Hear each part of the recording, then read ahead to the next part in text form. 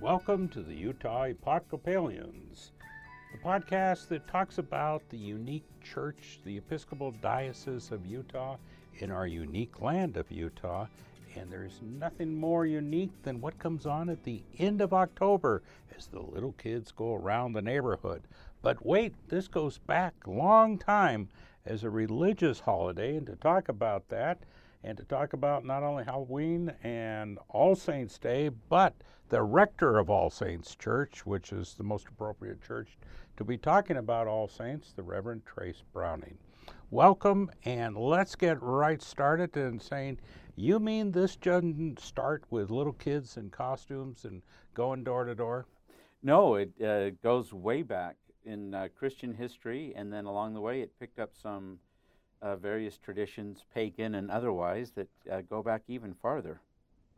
And so it goes back, we know if we look at a church calendar, it says All Hallows Eve, and that, of course, becomes Halloween, doesn't it? Correct. And its origins in the Christian church is by the 3rd century, there was a day shortly after Easter, usually the week after Easter, where the church would pray for those who had died, in particular the martyrs, the saints of the church.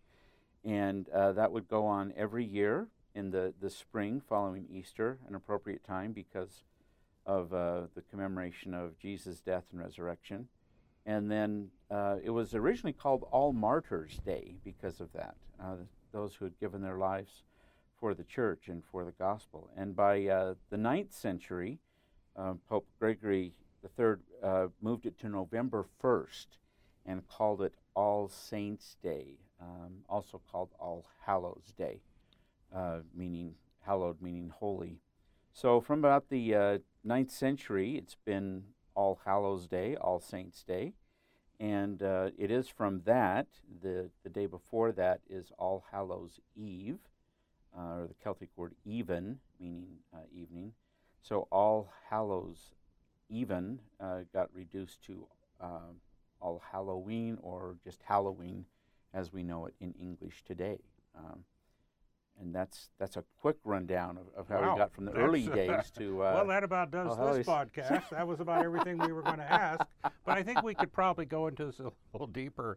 You know, as a leader of a church and the leader of All Saints, does it bother you that it's become this kind of whole different party atmosphere, or should it be religious, or are you all right with that? I'm all right with that. The Christian church has had a long tradition of taking holidays that didn't begin entirely religious and kind of co-opting them or including them into dates and holy days in the Christian tradition.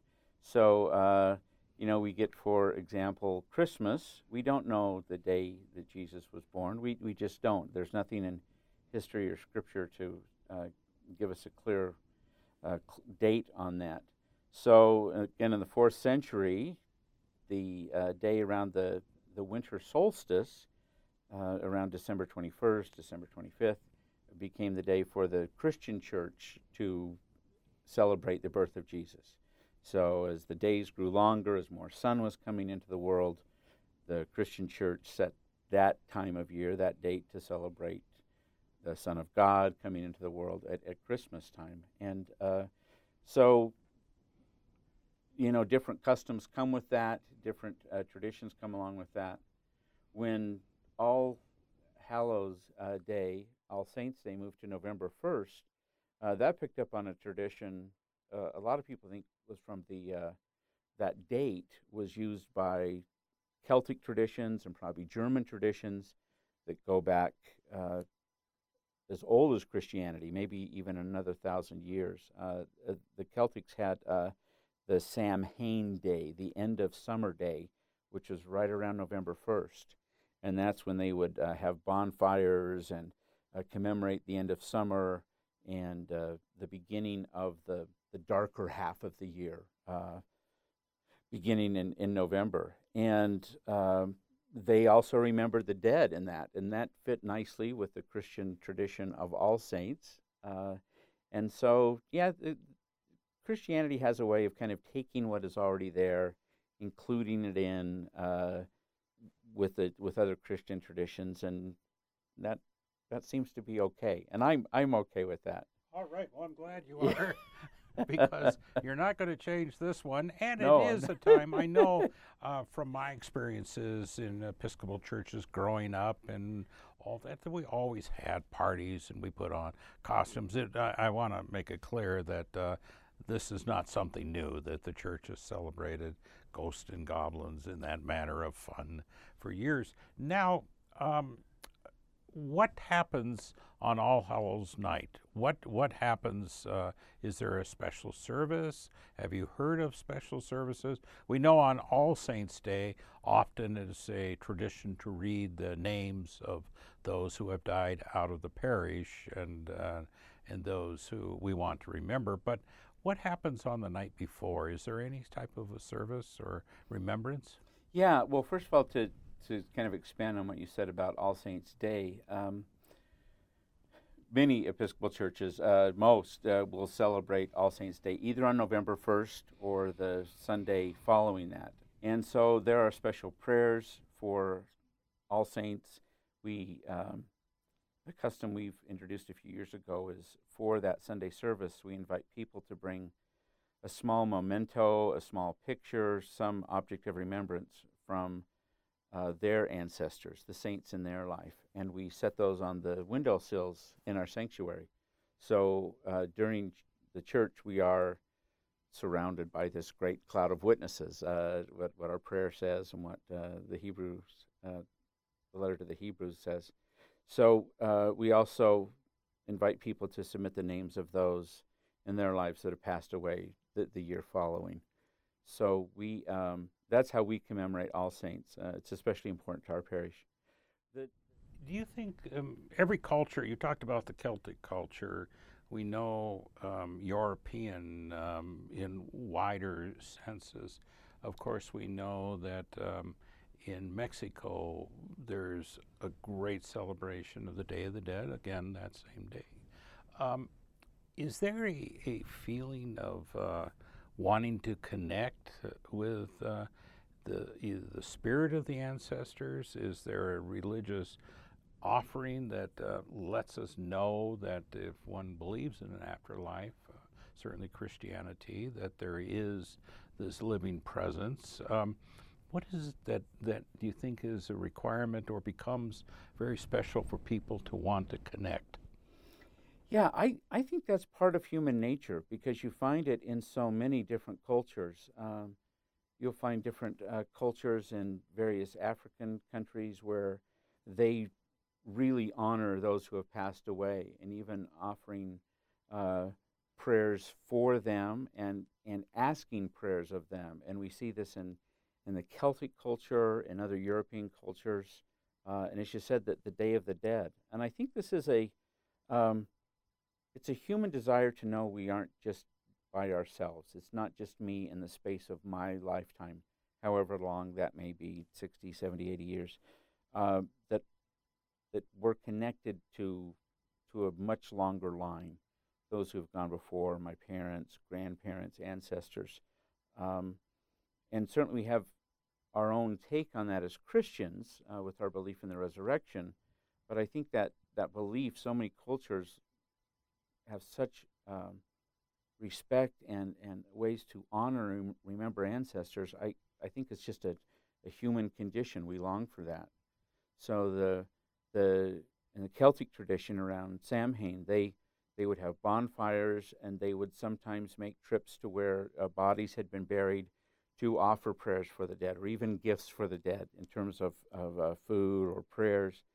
And that culture, some people believe when Christianity came to the British Isles, they took that, also their own tradition of All Saints, and then they would begin to dress up as saints or the departed, and they would do that on All Hallows Eve, on Halloween. And there's even some evidence that people would go around and ask for food, much way in the same the later trick-or-treaters would do it. and they would go and ask for food. And that was the day where it was perfectly acceptable to do that. You dress up like a saint, the ancestors, and then you go around asking for that. So I think that's all part of it. It's also interesting that in the time around October 31st, there's a feeling to almost laugh at the macabre or be entertained. Certainly, we have these haunted houses throughout the area, very popular, and people try to scare people. The old original dress up like a skeleton or something and go around. What do you think that is? How did that kind of become part of our psyche, that we have that desire only once a year, perhaps? Right. But what do you think that has? I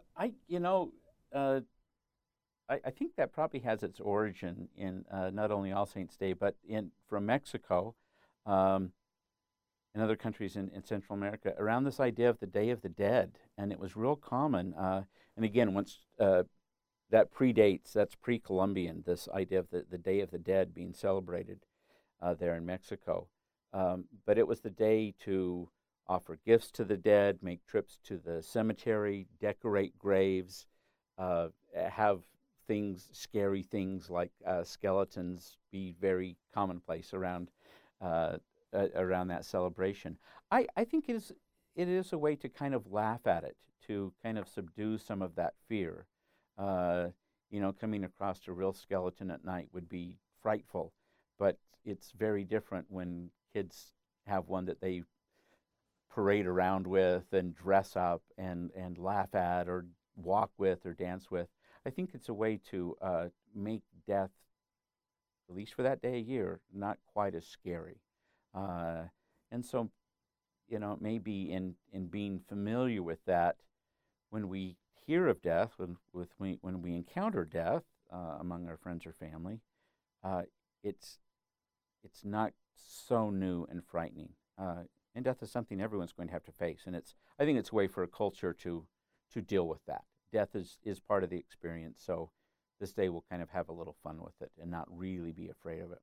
And another emotion that I've witnessed on All Saints' Day, when they're reading the list of people who have died, and I hear names, and oh yeah, I remember that person, perhaps a lay reader at the pulpit, or Yes. Perhaps I recall there, I remember when this person made famous salad for the potluck or something, and now has gone to the beyond. And do you feel that there's kind of a comfort to just like relive those names? Do you find that when you see perhaps maybe spouses who bring in that picture of their spouse and put it on those beautiful windows at All Saints, which we should say also is a beautiful church located at 1710 South Foothill, and a wonderful place to come and worship as that east light comes in through those windows. Yes.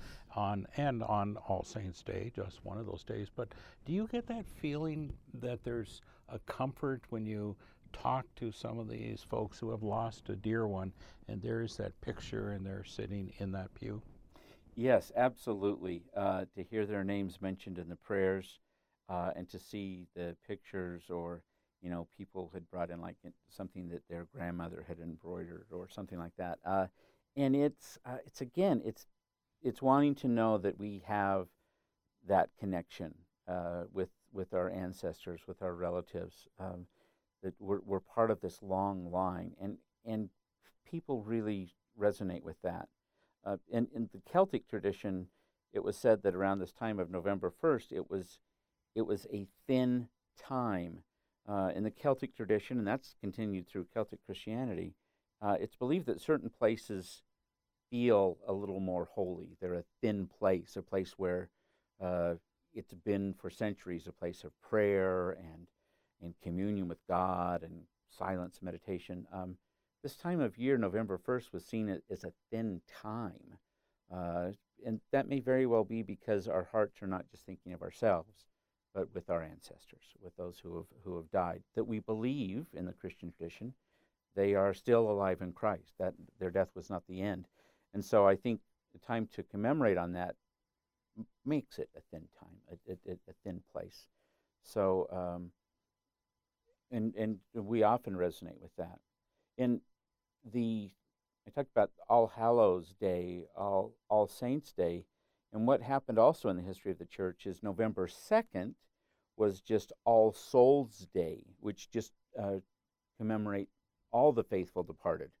So, my grandfather probably won't be in the book of saints or lesser feasts and fasts, but in my mind, he lived this kind of exemplary life. And so it's still that time of year we remember all those faithful who have departed. So not just those with a ST period in front of their name. It's a fascinating conversation. You're listening to the Utah Episcopalians, a podcast of the Diocese of Utah, and I'm Craig Worth, and we're talking about really a fascinating subject because Halloween has become perhaps one of the most favorite holidays of the year, and we know that it's celebrated by more, and monetarily it's become second only to Christmas. I was amazed to see that in expenditures and in output, but there's that deeper part of it that we're also talking about that's goes along with it. All Saints Day, All Hallows Eve, the whole Day of the Dead, and in certain cultures, a time we connect. In Christianity, I think we often think about, of course, the life of Christ. We think about Christ in an afterlife and sitting on the right hand of God, but we often don't think about Grandma, right, sitting on at the right hand of God. How important is that to Christianity, that people who are Episcopalians, other Christians, or people know that that afterlife is not just for Jesus, that there is, and not just the saints, like on All Saints Day, but the souls, the good souls too. Right, and that's seen in the Christian tradition. There's that section in the letter to the Hebrews. It's chapter 11 where it talks about some of the important people that have gone before, these great people of faith. And it says Moses did what he did because of his faith. And Abraham, he was a person of faith long before he became a father, let alone the father of many nations, which was his promise. And so it talks about kind of the history of faith that has happened before our own time. This being the first century. And then it has that beautiful phrase, and it says, because we are surrounded by so great a cloud of witnesses. In other words, it's not just us and not just Jesus alone. It's this great cloud of witnesses who have lived in faith. And because of that, we can run with perseverance the race set before us because we have this faith in Christ, the pioneer, the perfecter of our faith. And that really is saying it's bigger than just the saints, just Jesus. We have this great cloud of witnesses. And, in the Episcopal Church, we have a few prayers that really speak eloquently about that. We offer our prayers for those who have gone before, and we are in communion with them, and we seek their prayers because they are part of this great fellowship of the living and the dead. All are one in Christ. So it becomes much bigger, again, a much bigger story than just me, just the people around me, just the people in this time. It's saying this is part of this whole fellowship of saints, people of faith. You just said something that I've never heard before, and that is the prayers from those the angels and archangels and all those who came before us. Right. And you included their prayers, not just our prayers. Yes.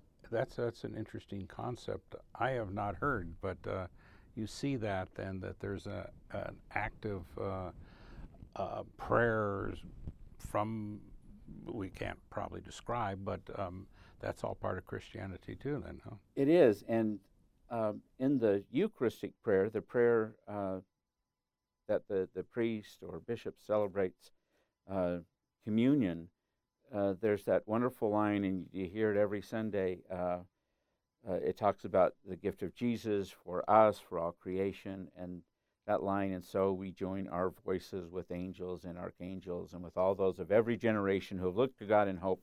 Our prayers are joined with those who have gone before, which makes even this celebration of communion in this church at 10:30 on a Sunday morning part of something far greater than just that, because it's all connected. It's all in communion. What would be a prayer that you would recommend that somebody would say on All Saints Day, but also on other days? Perhaps it's a anniversary of a death of a loved one. Perhaps it's you want to remember somebody on their earthly birthday or something like that. Is there something? I think that what you're talking about today is something of very important comfort, but something of very important to our faith that we normally don't get into in our cycle of prayer. We tend to pray for those who are here in our liturgy. In our 3-year cycle of prayers, we pray about Jesus' life or those that lived 2,000 years ago. So what do you recommend for somebody who perhaps has lost somebody in the year 2019, 2018, or 1952? First of all, I think speaking about those who have passed away, I believe the funeral liturgy in the Book of Common Prayer is so beautiful and appropriate. It's been put together over centuries that really speak about our belief in resurrection and the hope that we have. That life is changed, not ended. So we have this hope even in the face of suffering and loss and grief. All those things are to be expected, but there's still this hope underneath it and this promise that we hold on to.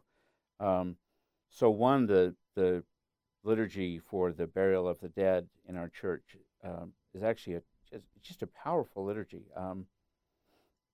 It's not uncommon in parish life here in Utah to do a liturgy with someone whose relatives come from a different faith tradition or sometimes no faith tradition. And I've often received comments after a funeral, not about what I've done, but what the liturgy has said. And they're so moved and so touched just with the words we use at every burial in the Episcopal Church. There's also another prayer. It's on page 250 of the Book of Common Prayer, and I'll read this one. It says, "Almighty God, by your Holy Spirit, you have made us one with your saints in heaven and on earth. Grant that in our earthly pilgrimage we may always be supported by this fellowship of love and prayer, and know ourselves to be surrounded by their witness to your power and mercy. We ask this for the sake of Jesus Christ, in whom all our intercessions are acceptable through the Spirit, and who lives and reigns forever and ever. Amen." It's a beautiful prayer. It says, we are one. We have been made one with all your saints in heaven and on earth. That's a reality that already exists. We may only see it in part now, but we believe it. This is what the grace of God is. This is what the hope of resurrection is. And then grant that in these days of our earthly pilgrimage, we know that we're supported by their love and prayer of saints on heaven and earth, and we are surrounded by their witness to God's power and mercy. It really says this is what we believe, this fellowship of the saints. We're listening to the wisdom and the words, and I would have to say the inspiration of the Reverend Trace Browning, who is the rector of All Saints, an appropriate parish name for an appropriate time of year. And you mentioned that people come to funerals that perhaps are from a faith tradition that is very different than the liturgy and the ritual church of the Episcopal Church. Perhaps some of our Christian brothers, the Lutherans, the Roman Catholics have similar prayers. But that raises an interesting question that so many people in Utah don't observe All Saints Day. I mean, it's just not part of of the beauty of their faiths.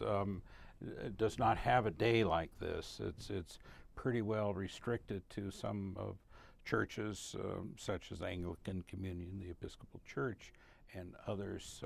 How do you describe that? And if somebody says, Father, they come up to you, we just see outside it says All Saints Day at All Saints Church. What does that mean? What do you tell them? Because you obviously can't do what you've done here, which is talk for 25 minutes about the history, but in a few words, how do you tell? Because I think a lot of Episcopalians face that in a neighborhood with kids that are trick-or-treating, and it's just kind of like, yeah, we have another tradition here. What do you tell them? In its simplest form, I say this is about our belief as Christians in life after death, in the hope and promise of resurrection.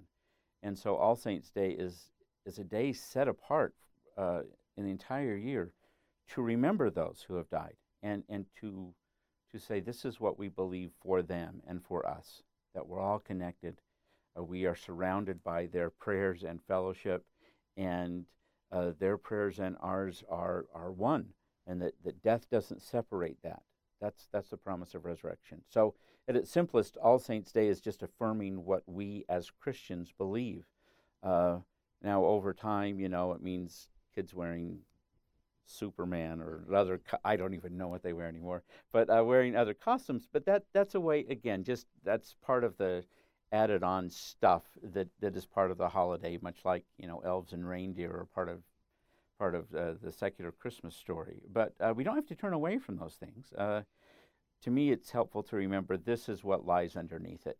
And celebrating holiday, Halloween with pumpkins and costumes, that can just be fun. It doesn't mean it's anti-Bible, anti-religious. It just means this is part of the tradition too, and that's okay. But as Christians, we have something to say about this time of year, and Halloween and All Saints' Day, All Souls' Day. It's at the heart of our faith.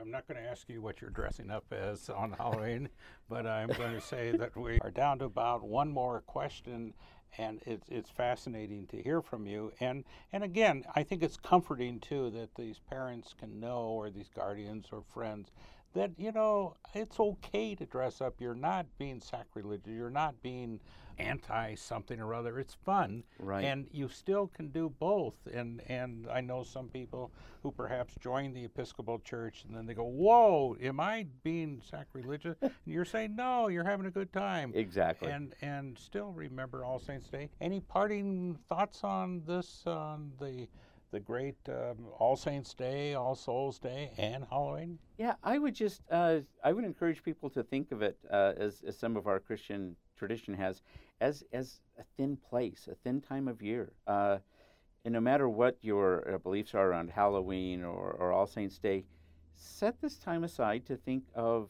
the saints in your life. Maybe the big saints like a Mother Teresa or St. Francis, if you're interested in their stories. But maybe just the neighbor who passed away, the grandmother, the cousin, the uncle, the aunt. What have we learned from them? What do their lives tell us, and how do their lives make our lives richer? And then in turn, how can we take our part in that great cloud of witnesses, that great fellowship of saints? So it's a holiday that's really very accessible, and I think people can reflect on that and hopefully gain something from it. What a wonderful words. I didn't expect we would gain so much knowledge in this. Thought you would just talk about a little bit of history, but this has been just fascinating. And our guest, of course, the Reverend Trace Browning, who's the rector at All Saints, which is about 17th South in Foothill, a beautiful church.